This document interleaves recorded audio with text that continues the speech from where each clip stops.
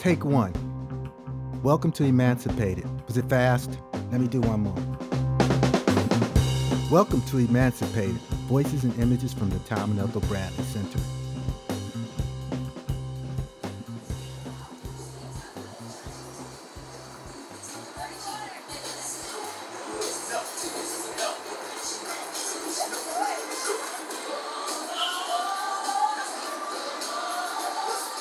Hello from Marta Valier.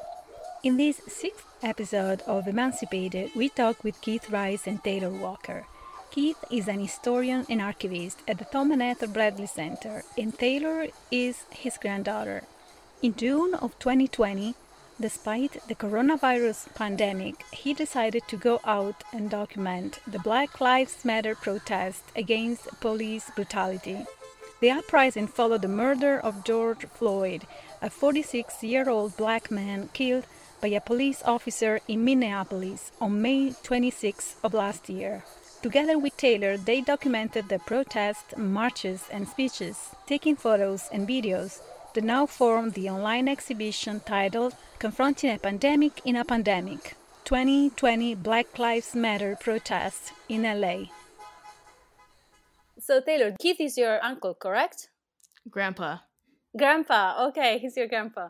I didn't know. How did you join him? What, did he just call you up and did he tell you, come with me? How did that work? Yeah, I think so. Like the first time he was like, would you like to come? And I was like, yeah. And I do like taking pictures and things like that. So then I just asked him if I could take pictures, and then he taught me how to just take pictures and how to focus them and things like that. Or better yet, why did you go with me, or how did you have the time to go with me? What was going on in the world for you to be with me?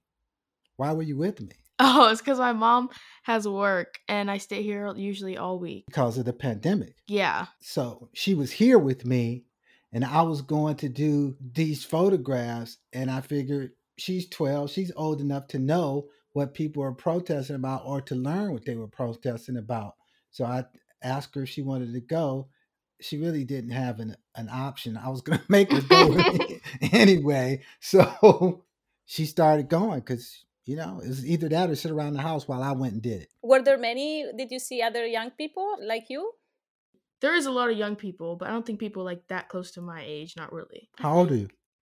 I'm 12. So this was May, right? No, we started in the middle of June. The protest started at the end of May, the first weekend of June. And because of COVID and me being in my 60s, I was like, 62 at the time, 63, I said, I'm not going out in those crowds. I was a little anxious and paranoid about going in the crowd. And that's why I didn't go earlier. But we started around June 15th. We went all over metropolitan Los Angeles, anywhere as far south is like Torrance, far northwest is Simi Valley, far east is Pasadena, and far west to Santa Monica. Did you have a camera? Were you taking pictures with your phone or? It was mostly just camera because my grandpa has a camera and we use that camera. It's the Bradley Center's camera, actually. Yeah. Yeah, it's a Canon DSLR EOS 70D. So I use it for oral history interviews, and it's a great camera. So we just took that. Okay, so you were taking turns? Yes, exactly. Mm-hmm. Yeah. That sign that says "Vote to End Racist." Shoot it now if you can.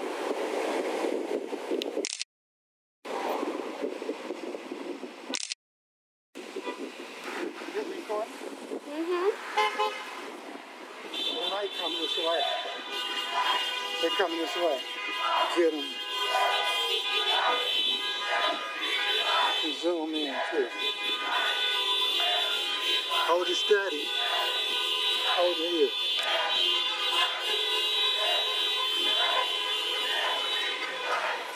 Let them know what's going on.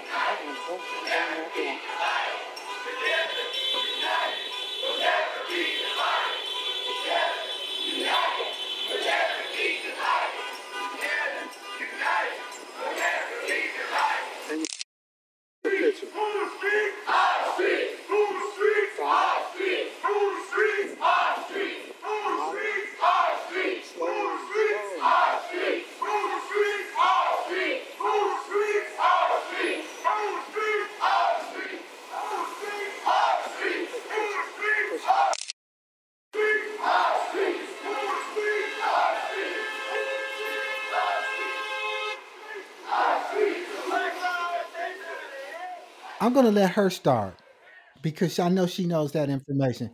So you tell us, what are these pictures about? Well, of course, they're about Black Lives Matter and they're about protests all different cities and things like that. And they're just about how people are expressing themselves through posters, signs, and other things like that. You want to talk about signs? Sure. Well, the signs mean something and people make them with their own hands. And some of the signs are very unique and all of them are like different in their own way. Sometimes here and there they'll say the same thing, but they all look different, even though they're saying like if they say the same quote, they're all different. And they also have like flags and things like that. And the posters, some of the posters were kind of funny. One of them, it's in the exhibition. It's called. It's just a dog that says "Bite the Power," and I thought that would dog's got a sign on it that says "Bite the Power," and that was hilarious. Everybody that saw that kind of laughed at it. You know. Did you ever wonder when you were taking pictures of people protesting, how happy were they of having photographers around? It was like fun. They didn't like really care. I mean, I would ask them because, of course, that's what you're supposed to do. When we go to the protest on Wednesdays, there's a bunch of people. No one minded. Everyone was just like, yeah, go ahead, because it's not. They don't really have a problem. And you're wearing a mask in like the first place. So you can't really see their face if they were concerned about anything. But no, I had no trouble. Everyone said, yeah, take a picture. Go ahead. And to add on to that, some people were glad we were taking the Yeah. pictures. Like that particular one where things got a little at Hollywood Forever. You know, we went up and asked people, and they were like, "Come on, yeah, please take the pictures." Well, they were actually, some people said, "I'm glad you're doing this." Yeah.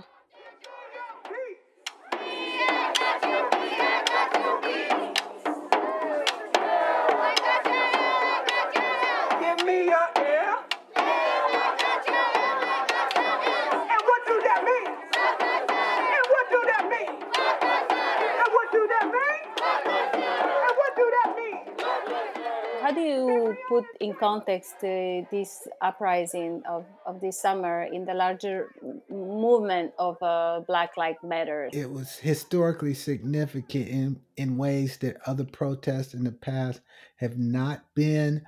For one, Black Lives Matters, that organization was created around 2013.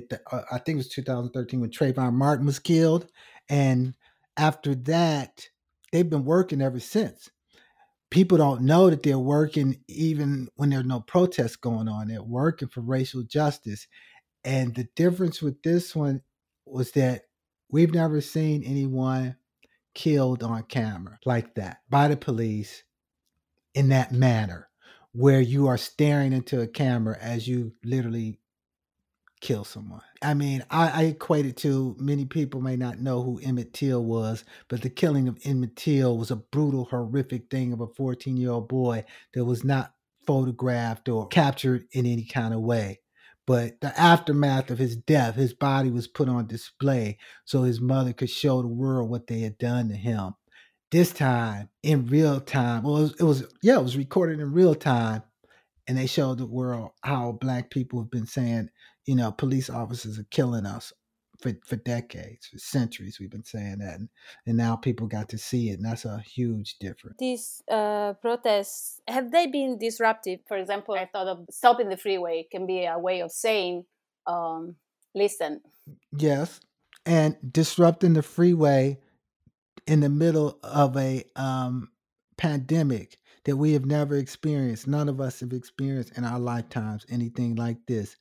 But it was important enough, or it's gone on so long that people literally risk their lives to go out and be amongst each others to protest and to, go in the middle of an intersection and stop traffic, or go in front of a police department and tell them, we're tired of this happening. Or like you said, get on a freeway and stop traffic so that people will listen. That's another thing that was unique about this, is that you have a captive audience sitting at home that really can't go anywhere throughout the world, that was forced to see what happened to George Floyd. Did that answer that? Yeah.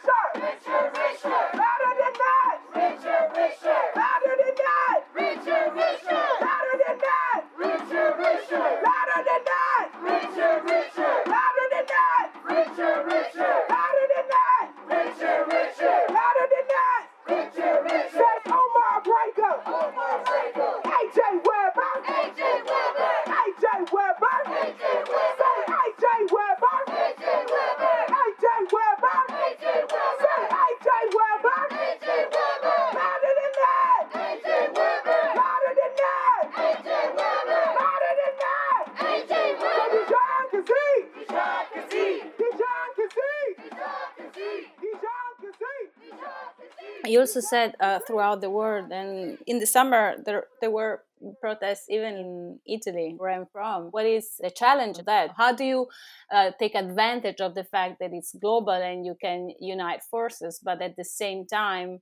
not erase the specificity of each place? Well, I can try and answer like this. I have been all over the world in a previous career, right?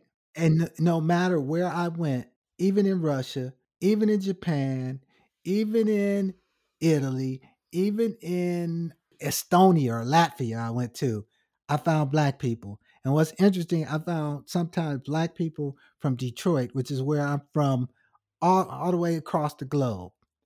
Are they encountering these same kind of instances of racism? Maybe so. I mean, I've also been to Italy and I've seen a large community of Chinese people. Do Chinese people, are they encountering any kind of discrimination because they are different from the majority? I think anybody can relate to this who's been in a situation where they felt by themselves or they felt attacked or something like that. I don't think you have to be Black to understand it or relate to it. If you've known somebody, especially if you know anybody that's Black, I'm sure they will tell you, or you can ask them and you will hear, about encounters with people and with law enforcement. So it's universal. The only way that this would never have the impact that it is now is if we had never been enslaved throughout Europe and the Western Hemisphere. We'd all still be at home in Africa. We led them. And every time that we fight, every time we fight, every time we fight, if this moment has exposed anything, it is that this work, this person that you are becoming, this movement that we are building, it is the only thing that ever truly matters. This will be the work that you remember in your last days. And my job and your job is to make sure that those last days are...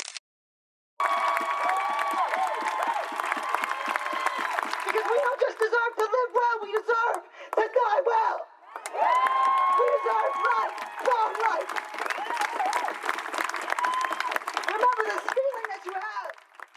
The only scene of violence that is depicted, it's not a picture that you took. I think it's a picture by Raquel Natalicchio, where Berlindo Nebo, she is a Black woman and she's been attacked by a supporter of Trump. I would like to know, maybe also from Tero, who's a young woman, about it. I don't even know. She didn't really even do anything. She didn't do anything at all, actually.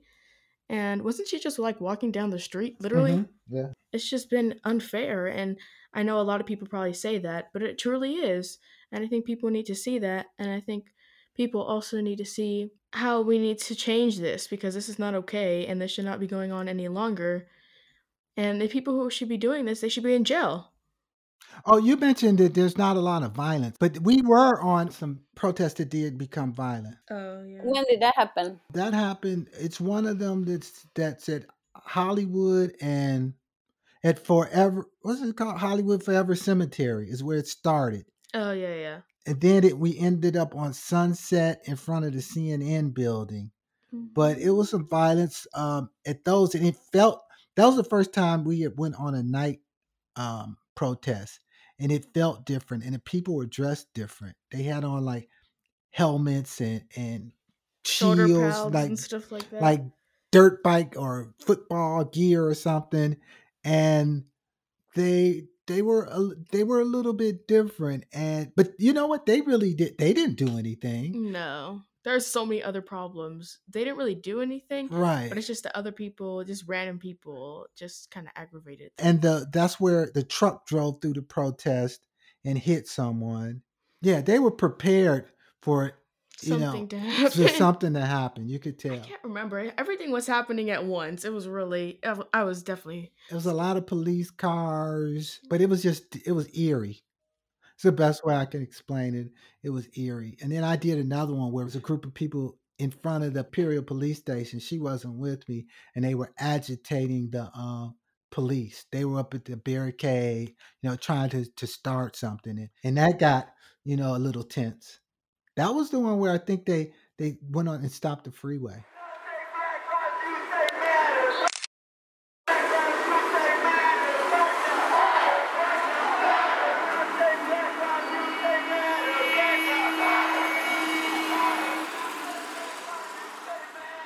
You are listening to Emancipated, Voices and Images from the Tom and Ethel Bradley Center. How do this photo relate with the other photo that we have at the Bradley Center? And then how what you are studying is helping you understand all of this material? It adds to the work that's already been done and the photographs that's in the Bradley Center, because the historical photographs in the Bradley Center document 1940s to the 2000s. And it's a time of civil unrest then. It's the 1960s. So we have photographs of, Dr. King, Malcolm X, protest, some photographs of the Watts Rebellion in 1965, which is a result of the same thing, police brutality against the African American community. It's an extension of that. It's unfortunate. I'd like to say it was a bookend and it closes that chapter in American history, but no, it's just another chapter in American history in this country with brutality against African Americans. It adds to that collection that's already doing that. As far as my dissertation, it connects it all for me, unfortunately, because in the particular chapter that I am working on in my dissertation, it's how the Black Power movement came to LA. And some of the ways it came to LA was the brutality of the images that were sent here from the South of people being brutalized for protesting, for just being a kid like Emmett Till. It's also, it documents the brutality or the discrimination people who migrated from the South to get away from that stuff encountered and their kids encountered, whether it's going through school and dealing with racist teachers or going to a certain part, trying to join the Boy Scouts, and you can't because they suggest you join another camp because that particular Boy Scout camp is all white, even though it's closer to your neighborhood than the one that's all black. So it was extremely hard to write some of my dissertation and then turning on the news and the things that you're reading about or you're writing about and you're trying to synthesize into this dissertation is happening right in the city you live in. There are protests going on while I'm trying to write about people being, killed in the 1930s, 1920s, 1940s by police. So it was actually extremely emotional and extremely hard to do at some points because it's like I'm living it 24 hours. I'm doing it in the Bradley Center. I'm doing it in my dissertation, and I'm going out on the streets and I'm documenting it as it's happening again. Did I answer them both? Yep.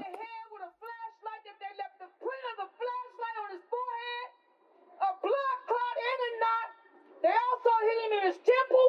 They also made a big gash on his left shoulder. They also messed up part of his pancreas and part of his pelvis. And after this, they staged a suicide and said he hung himself. Exactly. But what I want y'all to know, John Horton, my son, is not the only one. It's John Hortons everywhere. It's John Hortons in every state. It's John Hortons around this world. So don't let them make us stop what we're doing. They can't, we won't stop. We won't stop.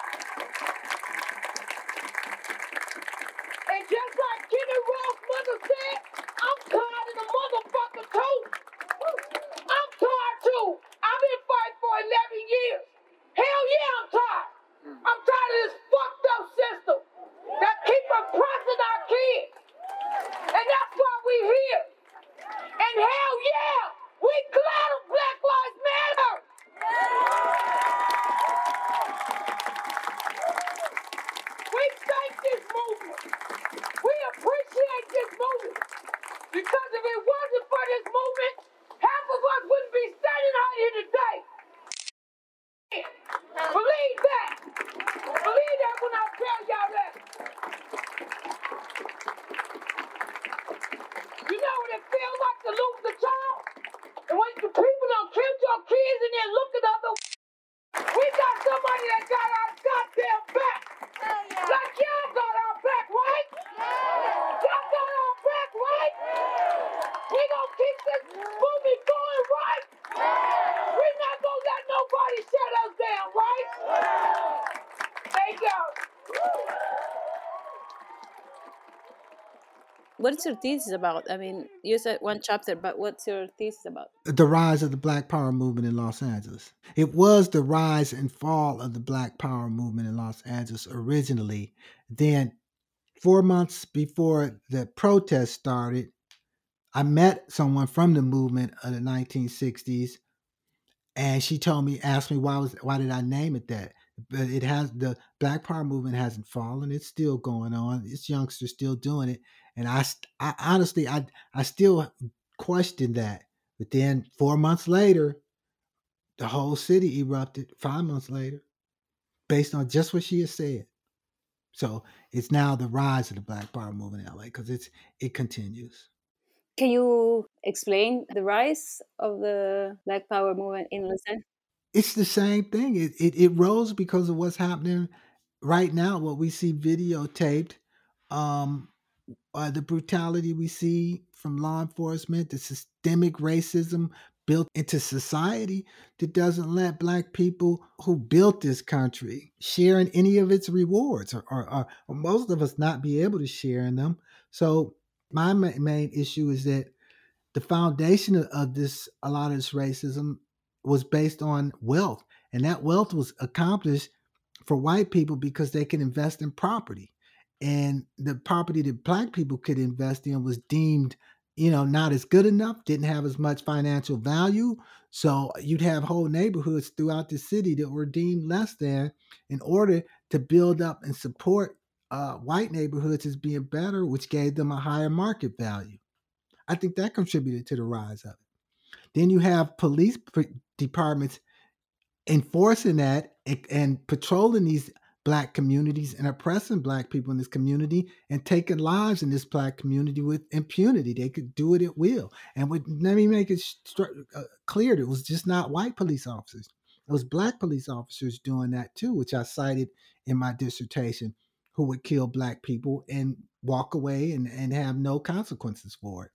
So all of that in silence, and the Black community knowing it going on, and other communities, not believing it or having no idea that it's happening, slowly, built up. And the reaction to that was a Black Power movement. And the reaction to that was a civil rights movement as well. They're just different methodologies of trying to eliminate the same inequalities in the system. One believed that we'll do it nonviolently and bring attention to the world of what's going on. The other one believed if we have to get violent like them, we'll do it. That Black Lives Matter is a nonviolent movement, but is not afraid to say the structure of this government needs to be dismantled. They speak with forceful words, but I have never seen them do anything violently or suggest that their people do anything like that. But some people think that they're about that, and especially when they hear presidents refers to them as a terrorist organization, which is, farthest thing from the truth. But if you're sitting at home watching TV and you never really go outside of your community, when you hear terrorists, you think, and this is what's crazy about the United States. When you hear the word terrorist, you think of people who are brown people over in the Middle East who go and blow themselves up in the name of their cause. That's what you think. So when you hear a president say that, you think, oh, these Black people are now, willing to do that. It hasn't happened. No one has done anything like that, or it hasn't become something that's regularly done. But these same people don't look at Timothy McVeigh, who bombed Oklahoma. They look at them sometimes. I don't know, not as terrorists, but he killed over 160 people. But Black Lives Matter has not killed anyone. So how do you give them that label? And it misleads people who don't know anything. So, you know, a part of my reason for taking these photographs, and hopefully what we try to do is make people feel what it's like to be in the midst of a protest, to see what they're saying, to see what they're talking about, see who's saying it, and see who's doing it, so that you won't be misguided by the news and, you know, crazy politicians. Let me ask you something, because you see they call us radicals. They say because we demand bread for people's tables, that we demand homes and roofs over their heads, that we demand clean water and not being executed on the streets for needing help. They say that we're radicals. Let me ask you something. Is that so radical?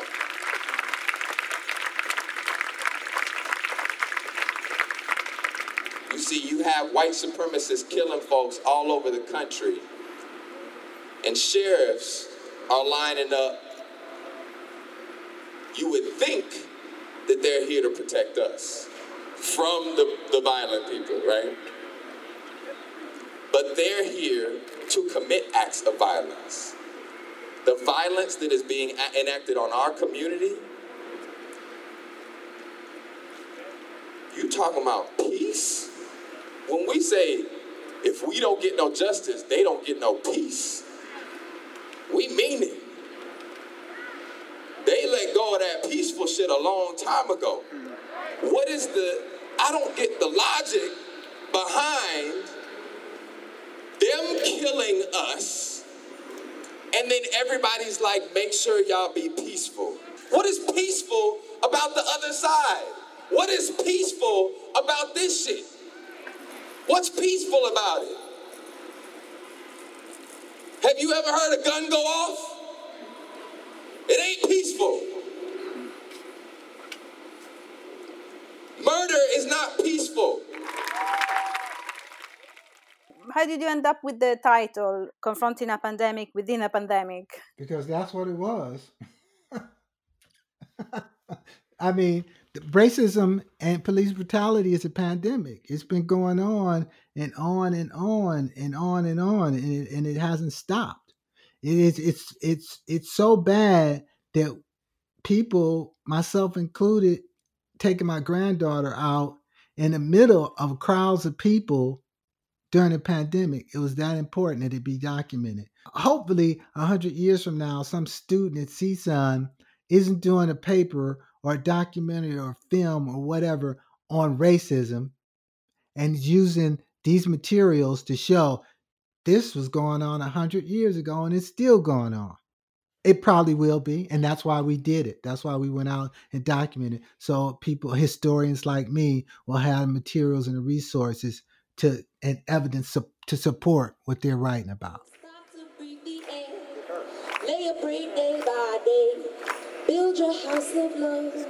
Show that there's a better way to help us rise above. You got to stop the talking. Got to get down. Stop the talking. Got to get down. So be the change. Be the shelter. So be the one who's standing up when they're looking at you. Yeah. Be the change. Be the shelter. Don't be tomorrow waiting for the day to pass you. Don't be tomorrow waiting. Don't be tomorrow waiting. Don't be tomorrow waiting. Don't be tomorrow waiting. Don't be tomorrow waiting. Don't be tomorrow waiting. Don't be tomorrow waiting. Don't be tomorrow waiting. Thank you so much, guys.